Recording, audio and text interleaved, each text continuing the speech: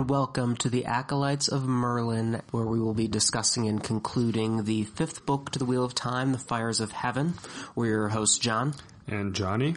And there are quite a lot of different climaxes to cover here, to deal with Rand's surprise 2 climaxes, and then some other stuff as well, but those are the 2 main things. Yes. Let's just go, do you want to just go like chronologically? Sure.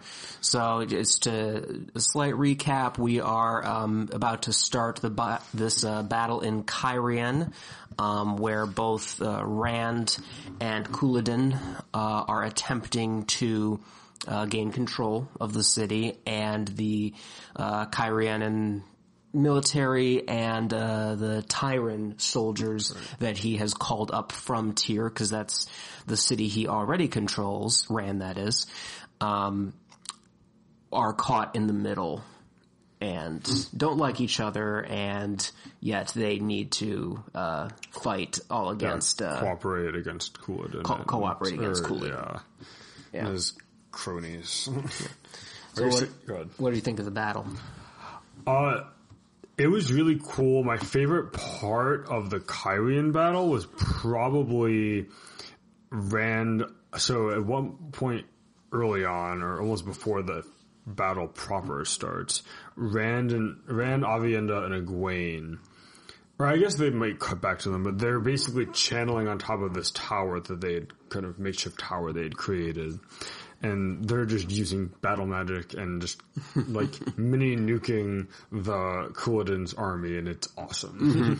Yes, and there's even that it is cool. There's even the moment where the Shido are trying to get into the past the city walls and are almost succeeding, and then Rand channels lightning at just that area, and he hits. He hits his own people, and he's just like, I have to. I can't let them get over. So that's a little sad. But it shows that Rand can do that now. Has the ability, emotionally, I mean. Because he presumably has had at least the potential for that since probably book 3. Yeah. But when he killed that whole, group of who were probably dark friends in that book. Yeah, and it's always kind of I'm not sure ambiguous. We're supposed to know for sure. Yeah, I don't know, but yeah. That was cool.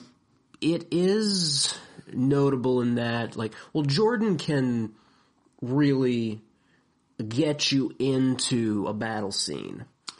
Yes. He chooses not to here. Mm-hmm. It's them from a distance channeling at them, and then there is very little up close action, usually to do with Matt, from Matt's point of view. And speaking of Matt, the stuff that he goes through here is my favorite part of this sequence. It's interesting because I thought it was cool, but it wasn't quite as exciting for me as the channeling was, just because that was kind of new. And what would have made the Matt stuff, would have kind of catapulted the Matt stuff over, as if they had actually shown him killing Couladin. Matt is the one to kill Couladin. They run into each other, and he just managed. He gets this chest wound that could have been his heart, and that was probably just his luck. Yes. His luck totally saved him there. I think most people would agree, and myself included, that should have been in there, and it would have been a really excellent. Jordan was leaving out a lot. He shouldn't have left that out. And for me, it's interesting because different authors choose to do different things with battle scenes. So George R. R. Martin does a mix of showing you battles and like getting really into it, and then just kind of completely just showing you the before and after. So he's kind of a good mix. The final phase of the Blackwater was skipped over, wasn't it? That's right. I think it's been a long time since I actually read the books, but and then Sanderson is very much a generally blow by, if not blow by blow, you get you see the most of the entirety of like at least the major battles. Yeah, I can't think of. Can you think of anything that he's skipped over? Not in terms of things that like you're like, wait, why didn't he show that type of stuff? No. Yeah. Okay. So it's the stuff that's major enough. Yeah, and so and especially kind of with and I guess that's kind of why this battle doesn't feel quite as impactful to me, is because he does kind of skip over a lot of the battle part, and now it's also overshadowed by like what comes next, but we'll get there in a minute. But I mean, again, it's cool. I guess the reason I was not as satisfied as I could have been is because the whole book this is the conversation that the book is really leading up to. Yes. Like with basically Rand's group chasing Couladin across Randland to get to Kyrian. Mm-hmm.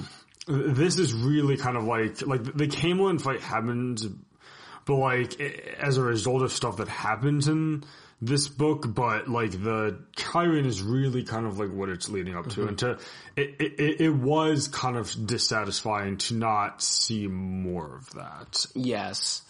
Though there was just a general environment of conflict around there, and it well served the the channelers and Rand in particular just being distant from it. Yes. It was just distant. Yes. And though it didn't get too much into it, maybe because of pacing considerations, he didn't want to slow things down too much. Even with Matt, who was closer to the action, they didn't, Jordan didn't get into as much detail. Oh, I see what you're saying. Yeah, cause as he does. I think the last time that we had a battle. Would it have been Two Rivers? Oh yes, it would. Like a larger scale battle? It would have been Two Rivers. In Shadows Rising? Yes. Yeah. It would have been Two Rivers, but that was really fast. And I honestly don't remember being immersed in it. What I was thinking of was the stone. The battle in the stone of Tyr. Yeah. That had the most immediate. Regardless. Well, the Stone of Tyr kind of sequence is different because it's a little different because it's not so much here's two opposing forces that have been on like a war, like that have been gearing up to fight the whole book, as opposed to like, well, and I think it's the best version of this type of climax. Here's where all of our characters' plot lines have kind of, and are kind of at their end point, so to speak, for the book. You mean in Kyrian? Sorry, in the Stone, in Dragon Reborn. I wasn't talking about in Dragon Reborn, actually. I was talking about the beginning of Shadow Rising. Oh, okay. I see. Either or. Yeah. Well, that one's better for this comparison because it's more of an actual battle, or at least that makes sense. But that's I mean, a little more. Maybe he thought that the intensity would have been too much, considering that Camelin was coming. That's true. And so it was like, this is not the climax. As it turns out, this is not the climax, so I'm gonna spread it out a bit so that it acts as, it's detailed because it's an important battle, because as you said, the book's been leading up to it. Yes. But it's not like, boom, this is it. This is the climax, because it's not. No, and that is true, and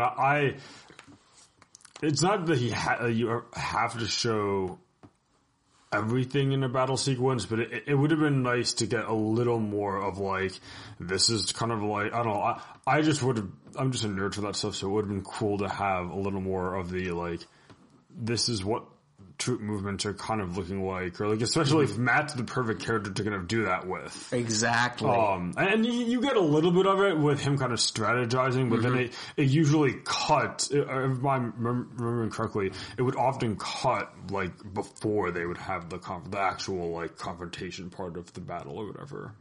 And you mean in different parts of the coverage of the battle? Yes. Yeah, that sounds right. But I'm glad you brought up Matt strategizing, because his entire sequence here is just I find really important, because it's the most important thing we've seen for his character so far. Yes, he is now Rand's main lieutenant. Like, he's Rand's battle commander. Well, that's his, kind of, his plot positioning. I'm talking about the development of his character. Oh, and choosing to, like, help them. Yes. Okay. Because what's significant is that, both Perrin and Matt have experienced the connection with Rand and the pulling, yes, and Perrin Perrin just barely gets away from from Rand's pull. And then Matt has been struggling, because throughout a lot of this book, Matt could have run off and done whatever, because he has no obligation to anybody. And for the most part, he gets pulled back by the Taviran pull, and that's just, that's kind of happenstance, and that doesn't have to do with his character. So that's true. For this moment, Jordan very explicitly started the whole thing with saying he doesn't feel that pull right now. Oh, so that means that everything that he decides is all about him, and Jordan doesn't let that pull get in the way. That's a good point. I didn't quite remember that detailing, but that is a good point, in that it's his decision. Yes, exactly. And it kind of illustrates because all of the boys experience needing to take on responsibility. Yes. Perrin is extremely reluctant. Yes, he's the most deliberative about it. Like, cause Matt is reluctant, but like, it's not like most of his POV is him pondering like what he should or shouldn't do. It's usually like, I don't want to do that. I'm not going to do that. I need to get away. Forget it. I'll just go do it anyways. Or I guess I have to go do it anyways. And then Rand is just like super intense about doing it once, then it's all in his head. That's the difference that I see with Matt. It actually, to me, comes across as the most genuine embrace of responsibility. Because I'm trying to think of how to say this. Rand and Perrin are both wrestling, like they resist it. Rand because like, what do I do here? And Perrin because he's always been scared of his own, which is interesting. Yes. But it always made me think, okay, they really do keep thinking about it though, which means that they are, despite might have reservations, but they are still ready to embrace it in their own way, because they have their minds fixated on it, which says to me that Matt does more to overcome his own obstacle to responsibility, because he is distinctly anti-responsibility as a philosophy. No, that's a really good point. But he's still a hero, and that comes through, because he's just like, oh, I'll just warn them that I see this Aiel ambush, and then I'll run. And I'll just do this thing, and then I'll go. And it's not about Tavir and Pull anymore. It's about, I can't let these men just die. Get slaughtered, yeah. Mm-hmm. No, that's a good point. Yeah, no, that is good character stuff for sure. See that, and that's a lot of this going through since it's my first time through, it's kind of I'm not picking up on all of those types of things. Yeah, that's fair. But no, that is a good point about. Yeah, because obviously Rand doesn't really have any character stuff in this battle. Like it's big. Or I guess that's not true. I guess because he had the lightning moment with the wall. Well, he had the lightning, and then he had. Doesn't he decide throughout this entire thing? He wants to go get Couladin, doesn't he? Well, yes, there's that, and it's all about him and the maidens, kind of. So it's the maidens are like, okay, you need to not like diminish your own importance by just running straight into the battle because you're not immune to sharp, pointy things. And then, but you need to go after later. You need to go after Ravine because you're the only one who can take him on. So obviously you should do that. But let someone else take care of this. No, that makes sense. And then of course there's this again. There's I can't watch a woman die. I can't be responsible for a woman dying. Yeah. Which. It's all of the boys. It is. It's Rand more so than the others because it's either or / and Rand more so than the others, and more to the point, it's a problem for him more often. He runs into that more often. Because the only one like. Matt and Perrin don't have maidens following him. No, like they don't have female warriors whose job is whose sole purpose is to protect him from people that want to kill him. That's right. I mean, like a bit short-sighted on his part. Yeah. Once he got the Aiel ball rolling, though, the culture just wouldn't stop. So yeah, he may be the Kara Karn, but as they continually remind him, the Kara Karn is not a king. He is not. Yeah, that is, and because Perrin has Fael, but like he doesn't like getting hurt, but with his stuff, but it's also not to the But that's your wife. Yeah, you know? yeah. So there's like other things that, and like Matt doesn't really have. He doesn't have a whole lot of female. I mean, stuff he doesn't get. He still doesn't like to see women get hurt, but he doesn't get attached to women. No, it's not. And what would be interesting about this with Rand is that how much, a lot of that's probably him, but some of it's probably Lews Therin.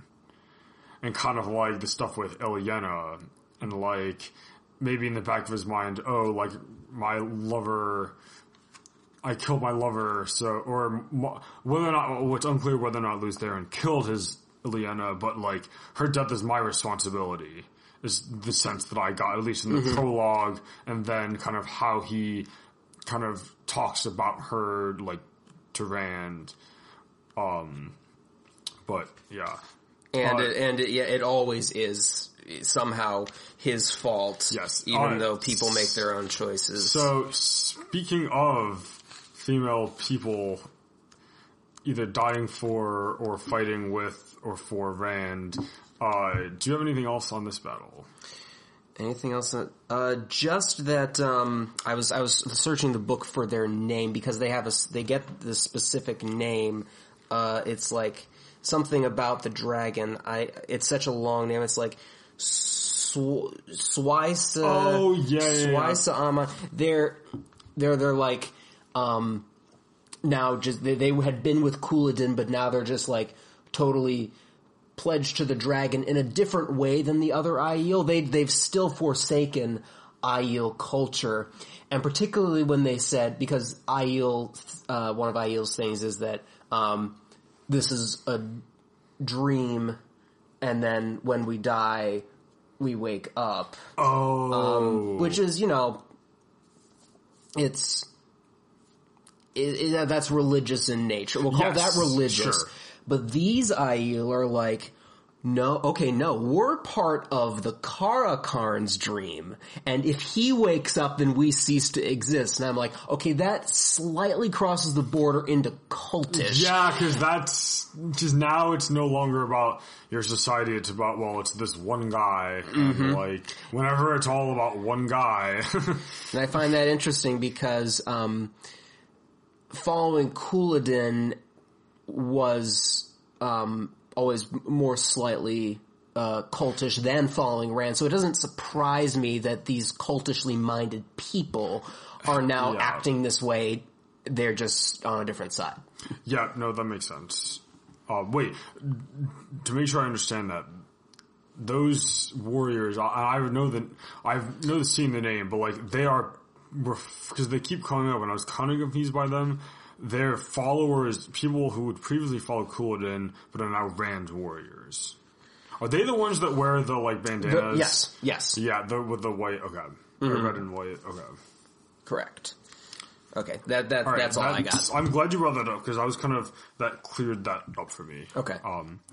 Alright, so, anyway, speaking of women that die for Rand, well, I'm putting massive quotation marks and lots of asterisks here, in that Lanfear shows back up. She does. Yeah, and she finds out that... From Kadir. Yes, from Kadir that, she finds Rand's out... been having some fun while she's gone. Yes, with Avienda, and she doesn't like that. Not one bit. Yes. So she explodes the wagon and attacks Rand, but Rand's also there with Moraine. It's a few people. It's Moraine, Egwene, Avienda, Lan, and is this Modi in there? I forget. Maybe not. I feel like he's not. But yeah, so and then she attacks, she's torturing / trying to kill Egwene and Avienda because she doesn't know who's who. Right. And she's just like, and she's not exactly the type to be, oh man, what if I hurt the wrong one? Oh no, yeah, but she could make a terrible mistake. Like, wait, but what do you mean? But Egwene didn't sleep with Rand, so I can't, I can't hurt her. That'd be unjust. That's right. But my favorite, well, this is kind of a funny moment, but that fight, the whole fight, at least from the Team Good Guy, starts off with Rand like charging Lanfear with his sword. And I he did the same thing against Agenor, and you're just like, man. I know you have to. I get you do, it. Yeah, I get it, but still, like this one was a little more laughable because, like, at least with Agenor, her and Moraine were until Rand does this stuff in either world. They're the only people that like have any clue like what these people are. So like they're gonna have to do something. Mm-hmm. Whereas here, you have 4 chance. Like, I know, Lance still would have done what he did no matter what. But I laughed at that a bit. Yeah, no, you have a point. It was just him and Moraine in Eye of the World, whereas here, Egwene and Avienda are pretty much incapacitated. Oh, yeah, but you still have the Dragon Reborn right there. Yes. So maybe you could have let him I don't know. Yeah, it is kind of, and like it makes sense for Lance's character, but Lanfear basically swats him like a fly with air, and then that's that for him. And then they fight, and then Moraine dies. Her and Lanfear both die in the archway. Surprise! Coming in from just like dive from the side. Surprise! Yeah, because isn't like she's basically threatening to kill them, and Rand's, of course, going back to his "I can't hurt women" thing. Yeah, conflicted about what to do, and then Moraine just kind of pops up and dunks her and Lanfear into the door frame, yeah. They're not, neither of them are dead. I want to make that, I don't think either of them are, I never thought either of them were actually dead for a second. Let me make that quite clear. But, there was no body. So what happens though is Lan feels the bond sever. So that's, I mean, especially for him, that's just like, she's gone. Yeah, she's gone. Yeah, like she's gone. And I think I would say he concludes that she's dead too. I would need to reread it, but I think he says straight out. And then, so Rand ends up being like, and he concludes the same thing, and he says, in not killing a woman, I led to the death of another woman. So it's like, what do I do? And we're just like, have nuance, I guess. Yeah, it's like, well, one of them is one of your arch nemesises, and the other is like your most important advisor. Yes. The mentor. A pretty late death for a mentor. Yeah, but it's interesting though, because Rand doesn't really she's his mentor, but like, because of how the magic is set up, she can't fully be his mentor. She can't be his Obi-Wan or Gandalf or Dumbledore. Well, yeah, he needs Asmodean. Yeah, he needs Asmodean, and that's what also makes the Asmodean thing interesting is, we already talked about this, but the reluctant mentor. Well, or coerced, we should say. Yeah, the coerced mentor. That's interesting.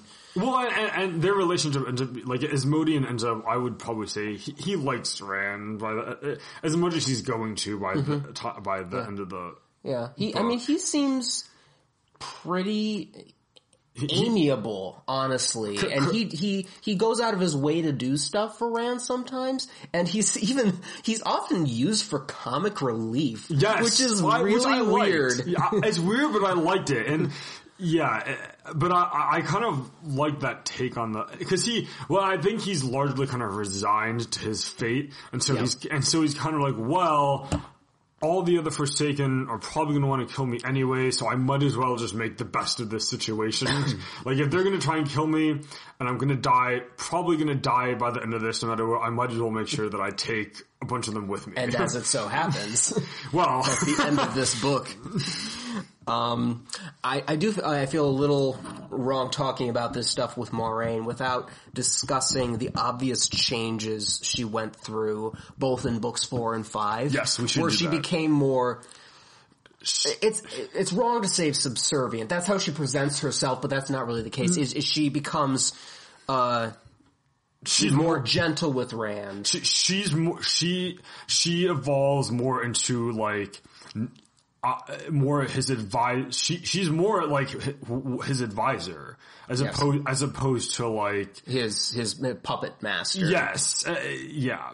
And because she kind of resigned herself to like, well, I mean, basically she's like, I'm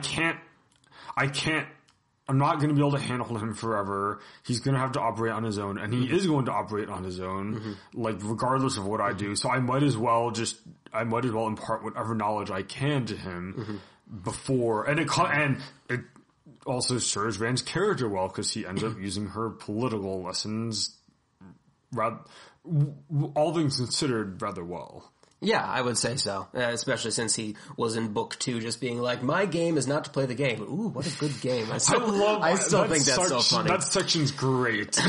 But yeah, so yeah, as a reader, you're glad that Moiraine is making these steps toward Rand, and then you become frustrated with Rand because it's like, dude, you gotta meet her halfway here. Yeah. And he's still like, I shouldn't trust you. Yeah, like, you're an Aes Sedai, which is also kind of funny because at the end of this book, he reads her letter and she's basically like, don't trust any Aes Sedai. And that's fair because, yes. I mean, she might have said Swain, but I think she thinks that Swain is dead. Yeah, I forget what exactly. Because she knows the towers. They know the towers. Oh yeah. She knows Elida's Amerlin seat and all that, but she thought Swain was stilled and killed. Yeah. Deposed, stilled, and killed. And only 2 of those things are true. Yes. And then, you mentioned the letter where it becomes clear that she knew this was going to happen, potentially because of what she asked the snake people. So, alright, so here's the thing with that. Do you think, so she goes into Viridian in book 4 in Shadow Rising. Do you think Jordan knew at that time that he had her foresee her own death? Well, now that there's a chance that because the snakes answer questions, yes, and the foxes grant requests, or gives. Yeah, I mean, they gave Matt the gifts, medallion, a bunch of gifts, but not just objects because he has the memories. So that would indicate that Moiraine knew from the snake people who she met with a third through book 4. So she might have suspected this. Even in book 4, her change might have been about that, I know I'm not going to be able to do this forever. That's why in book 5, she ramps up she says, I need to tell you all this quickly. And then there are a couple of moments where like you see that she's looking at him or something else really fondly. Basically, if you go through it again, you realize she is coming closer to her own death and she knows it. No, that makes sense. My question is more, did Jordan plan it out? Like at the end, when, say, he's writing book 4, did he know that he was going to kill off Moiraine in book 5? Well, or kill off in quotations. But like, was she going to be removed from the story for however length of time at the end of book 5? Maybe not. He certainly knew when writing this book. Yes, with this one certainly. But there's a possibility he didn't know for book 4. And again, I'm not. It's not a knock at him. I'm in general curious about how authors think through things. Mm-hmm. Like Harry Potter's a big one where there's a lot of things where I'm curious about how far, at what point in the writing process she came up with or knew she was going to do certain things. Rowling was going to do certain things. And then for Jordan, aside from looking at the dates on certain notes, we'll never know the answer to that question. Yeah, right. But and I'm sad. Yes. Okay, so anything else on this? I think no. I don't think anything else on this. They will. I mean, it was a really obviously. I mean, Moiraine did. She had to be removed at some. Like Rand needed to be mentorless at some point. Yeah, he needed his moment. Although like I said, I think they're both coming back. But and Lan has now. But regardless, Lan has now. His bond has shifted to somebody else. Yes. Which Moiraine set up for him so that he wouldn't go and avenge her death. Mm-hmm. Yeah. Yep. Yeah, which is funny because he can't really, what he would think of as her death, he can't really avenge that since she kind of did it. Like it was one thing. Lanfear went the same way. Right. He might have taken out on the other Forsaken or gone through the doorframe himself. I would not have been surprised if he that does seem like something he would do. Yeah, he totally would. Yeah. Okay, right. so on to the best part of the series so far. Let's do Nynaeve. Oh yeah, well that's part of this. It is, but Nynaeve's stuff leads into this. So. So it's before that. It's like a few. It's like getting out of, getting on the ship so that they could get to Solidar. It's all that stuff. That's kind of stuff that happens with the Wonder Girls. Yeah, it's kind of important in some ways, but we'll probably not touch on it here. Because it's mostly just them getting from point A to point B. But my favorite non-obvious moment is. There's a lot of, for various reasons, and because Jordan just decided to kind of make this the thing with these characters, Elaine, Nynaeve, and Bridget are like totally all at each other's throats, and there's just a lot of tension. Yes. But then when Nynaeve, there's this moment where Nynaeve admits that she's afraid of Moghedien and afraid of... Oh, that's right, yep. Of Telar and Friel in general, and she's like, I'm so tired of being afraid, and she starts to cry. And it's not only that she cries, which is that's a big thing. That's big for her. For her, absolutely. not only that, but despite the mood between them, Elaine and Bridget immediately drop it all and comfort her. Yes, no, that's important. It's like that's family, man. That's family stuff. I love that's that. important. That's important. That is really big for Nynaeve, just because she's very much like her character largely is, I have these emotions, but like I can't show them to other people, or I can't show them to other people, which goes back to at large would probably go back to her being such a young wisdom and having to just basically tough it out, like when she's dealing with like all these difficult people. Whereas now it's finally like, well, this is not somebody that I can just tough it out, like, or at least I don't currently know how to tough it out against this thing.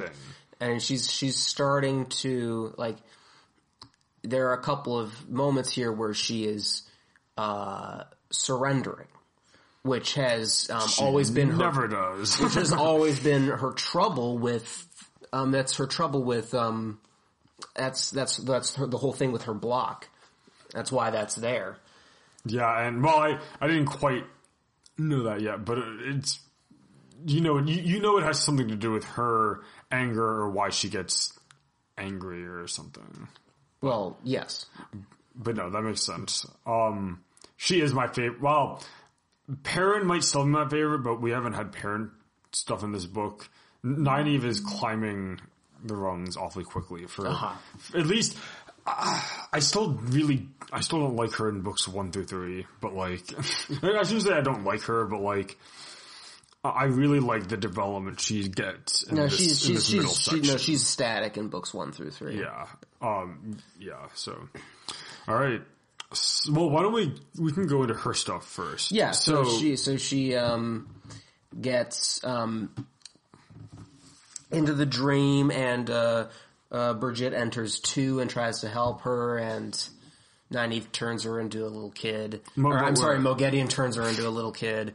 And then Nynaeve sneaks up, like manages to get close to Moghedien by pretending to be broken, and then decides to create an Adam. That was awesome. It was really awesome. Was awesome.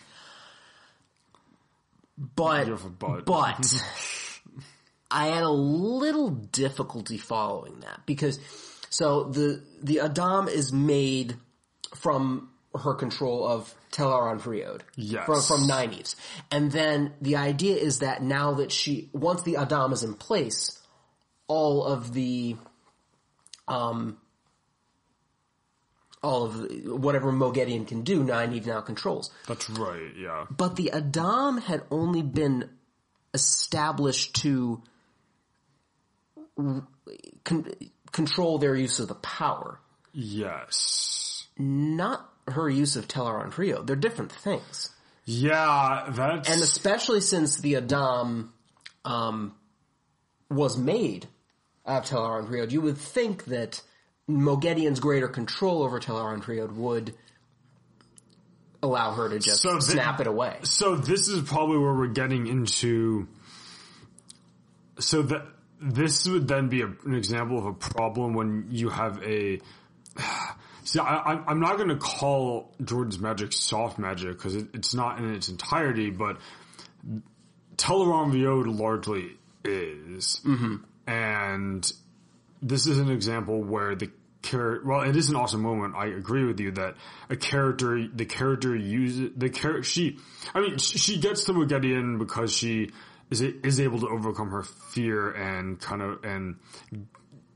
figure out a way, namely like pretending she's surrendering or meek to like get close enough to collar her, but the actual mechanism is because magic.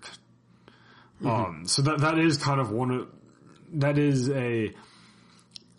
the difficult or that's one of the instances where soft magic doesn't work as well to solve those big problems. I mean, the soft magic, because I agree that Teleron Vriod is soft by design, but it doesn't usually interfere with the hard side of the magic or Yes, cause plot problems. I agree. And even in Eye of the World, where pretty much all of them, like all the things that Moiraine does, look soft.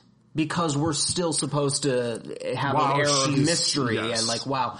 But in hindsight, I bet if you look at all the things that she does, it's not actually soft because she just could do all of those things. No, I still don't think it is because, and with her in Eye of the World, you know that, and like you see other Aes Sedai doing similar things that she, like, to her. And in Eye of the World, when they fight the Forsaken, like, the Forsaken are able to do similar and more powerful stuff than her. Mm-hmm. And she doesn't solve all of their plot problems in Eye of the World because she can use magic. But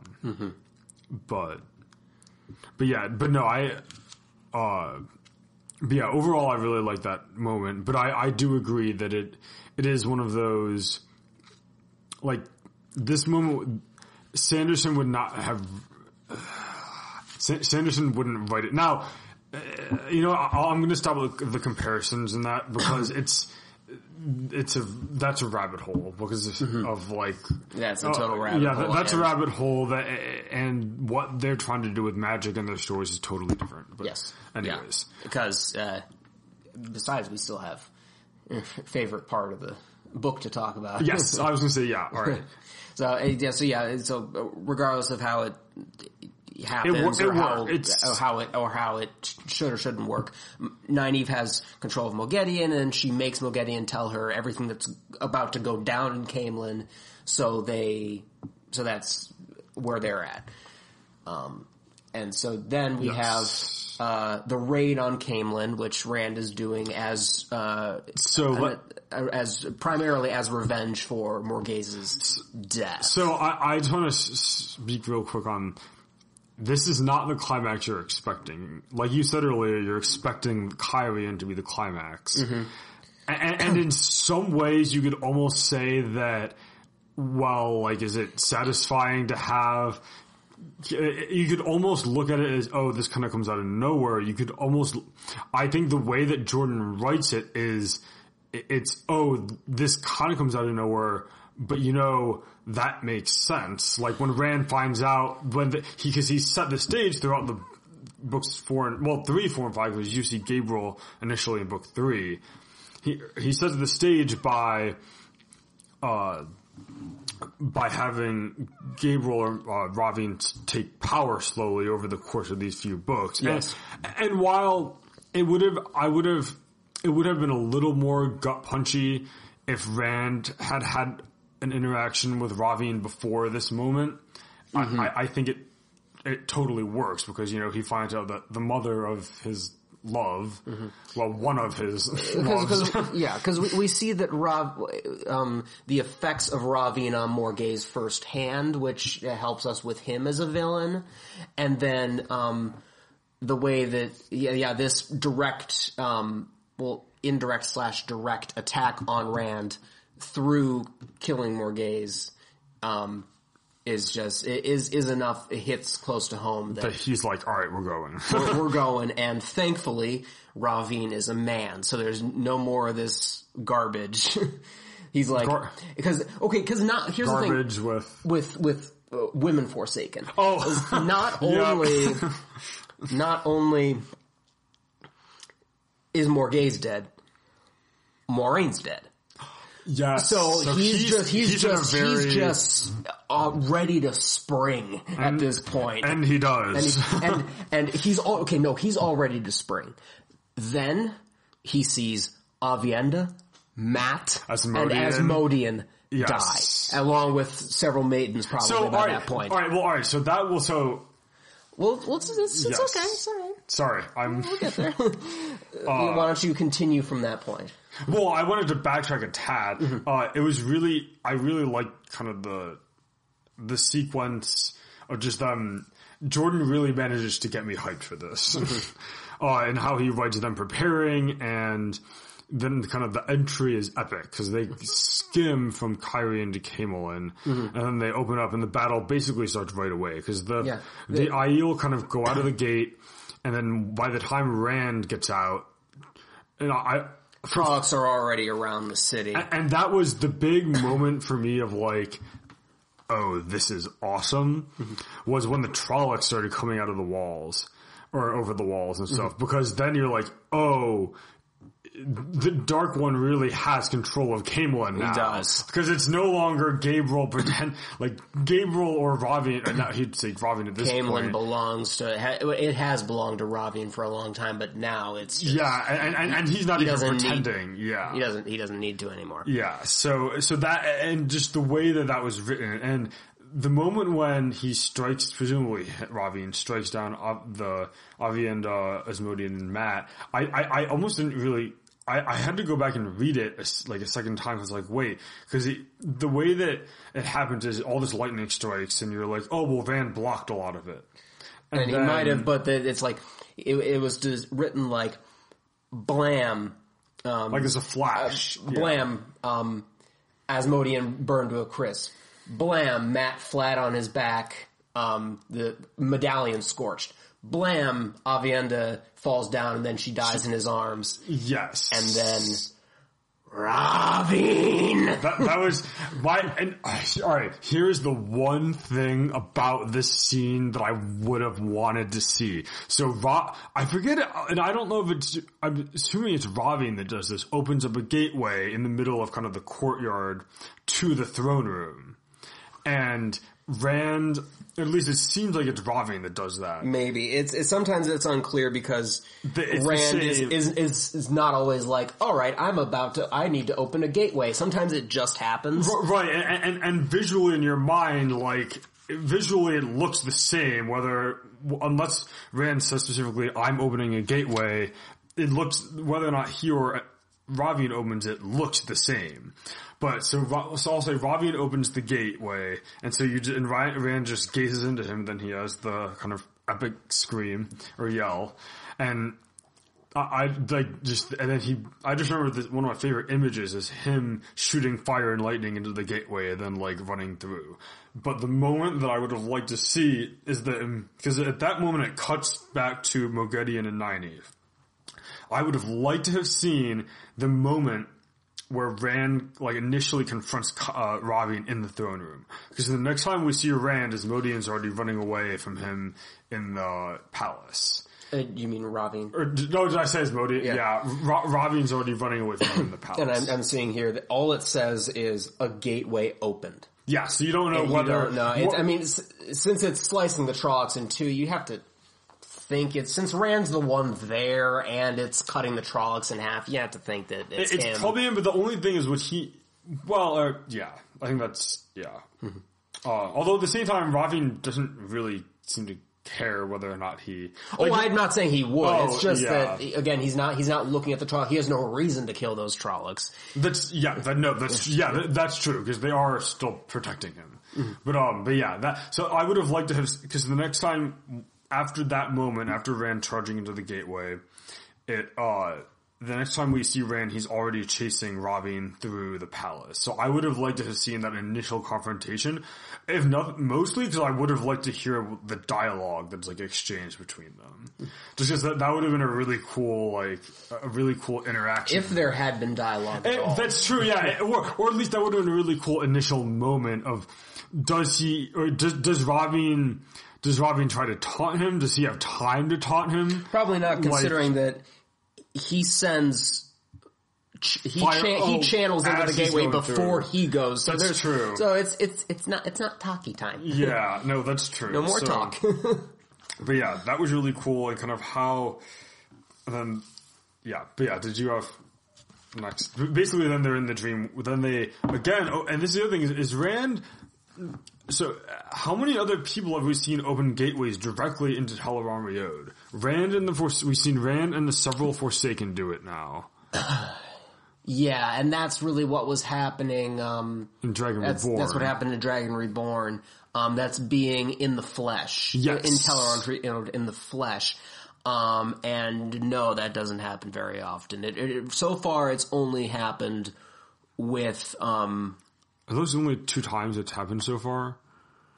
Or is there another on I think so. I mean, it seems to have only happened with really powerful channelers like the Forsaken and Rand. Yes. I don't think it's happened any other time. You have, even, with Brigitte, it was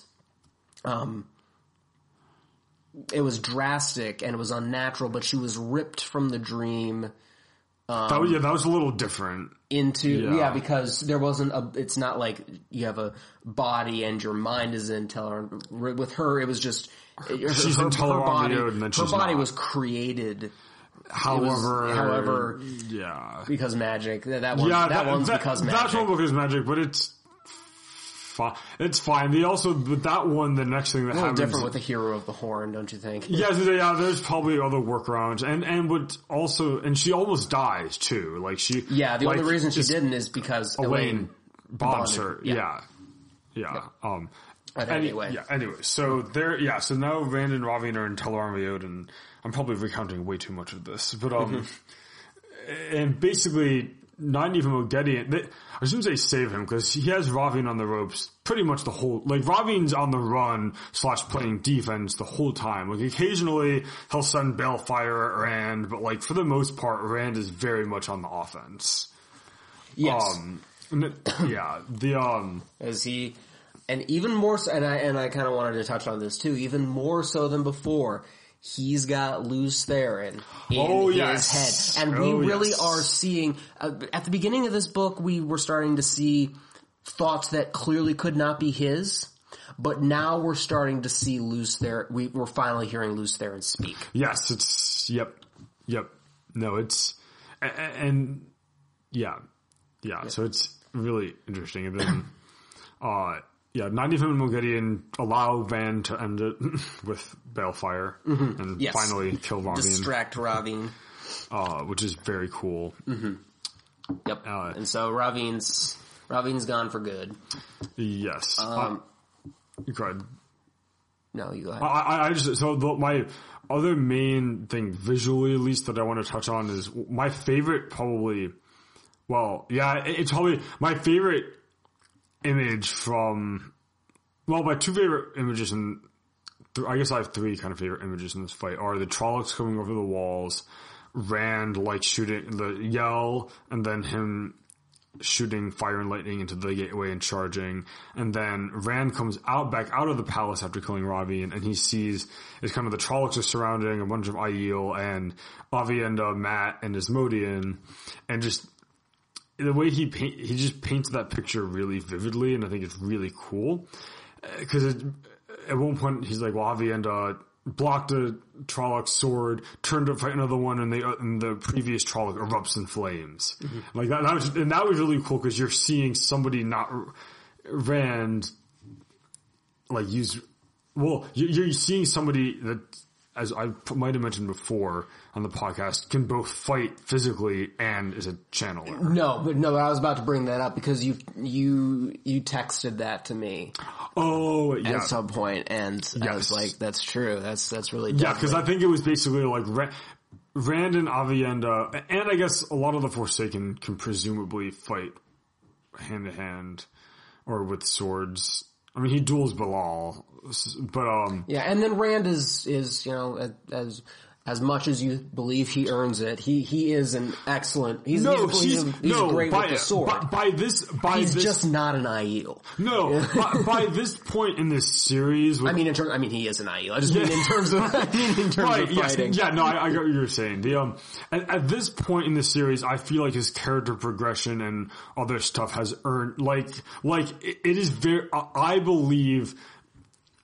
I believe Rand is a character and what he accomplishes at this point more than I did, say, in The Great Hunt. Mm-hmm. Like this feels earned. Okay. Like what he does. I just mean his skill with the sword. Yes. Well, and even that stuff now that he does, now it feels more earned. But yeah, what I texted was that something along the lines of Aviendha and Rand are probably the 2 most dangerous people in the world in terms of and anybody that could also do this, are both excellent fighters in hand-to-hand or sword or spear combat, and they're also like really powerful channelers. Yes, and Avienda, she's not Ram, but she is she's very strong. Yeah, and she probably like a lot of that. While she may not be as strong as say Egwene or Nynaeve, she probably has better battle instincts than they do. So, and that while it's very different, that it certainly doesn't hurt her to have those battle instincts when she's channeling. She is as strong as Egwene and Elaine. Oh, really? Yeah. Avienda Yeah, is. I believe so. Okay, I remember correctly. Oh, yeah. And then, of course, Nynaeve is a step above that. Yes. Yeah. Or a couple steps. Yeah. There's a tier list. Did you know that? Yes. In the 13th depository? No, somebody, I have heard of that. I forget where, but I know there's a tier list, and I have thus far and will continue to avoid the Wheel of Time, anything on the interweb. Yes, that includes characters that you don't know yet. Yeah, it's interesting because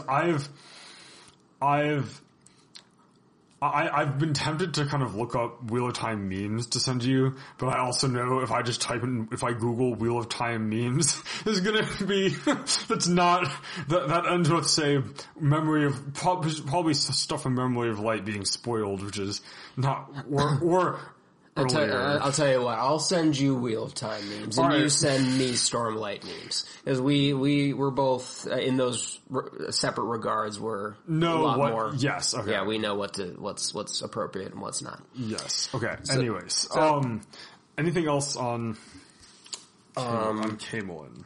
On Camelin, I might have had something, but I forgot. This also feels like one of the first times that Rand is truly taking the initiative in a way that is not kind of required by, I'm the Dragon Reborn, this is something I have to do. Because he's gotten progressively more proactive as each book has progressed. Because he's like, I'll just do something no one expects, and then he goes into the Aiel Waste, and he's like, I know that these are the people of the dragon, so I'm kind of doing it based on this. But now he's making both, as you said, playing the game of houses, making political moves, yes, and making moves against the other Forsaken proactively. Yes, and even the Kyrian, you could say, is, well, he's chasing Couladin, which is part of I don't know if it's the obligation, but I mean, he can't let the Aiel Ravid, he's still wrapping up uniting the Aiel, if you're gonna put it that way.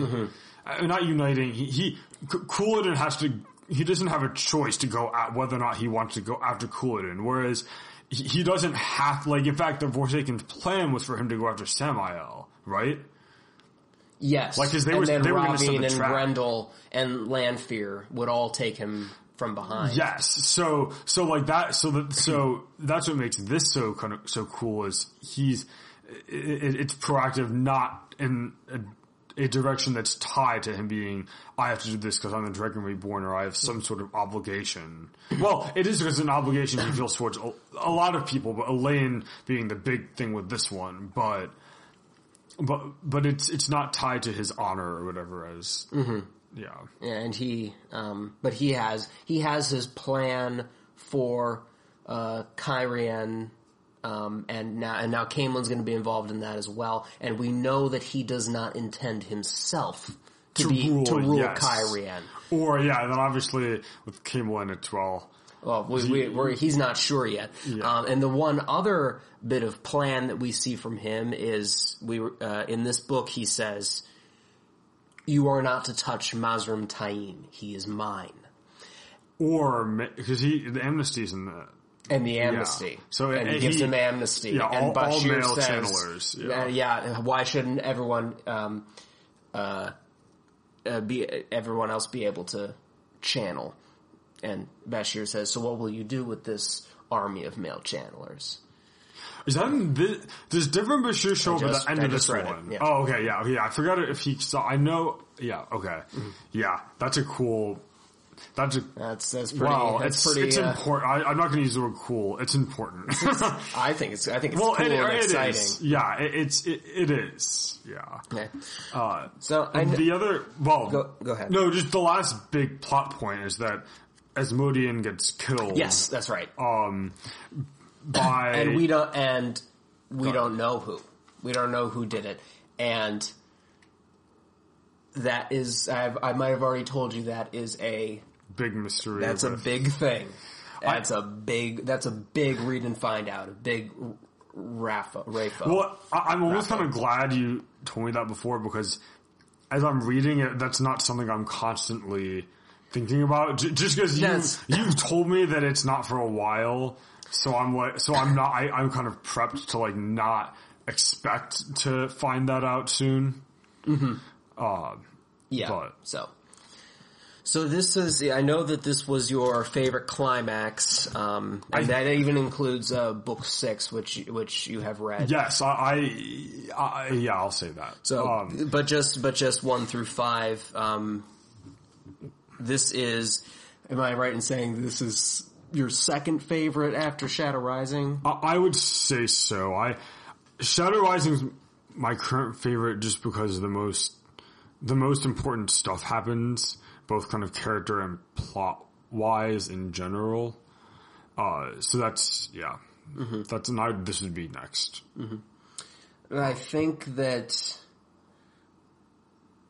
I know that you like to hear this type of thing. I think that your favorite will be book 14. That's, you've kind of hinted at that. Particularly because you're not going to be as blindsided by the writing change as I was, because I had read,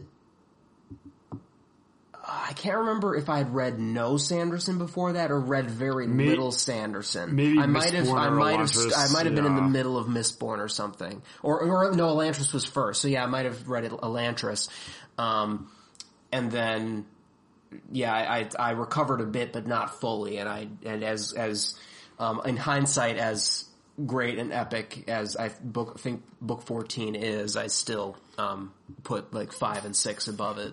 No, I think you'll like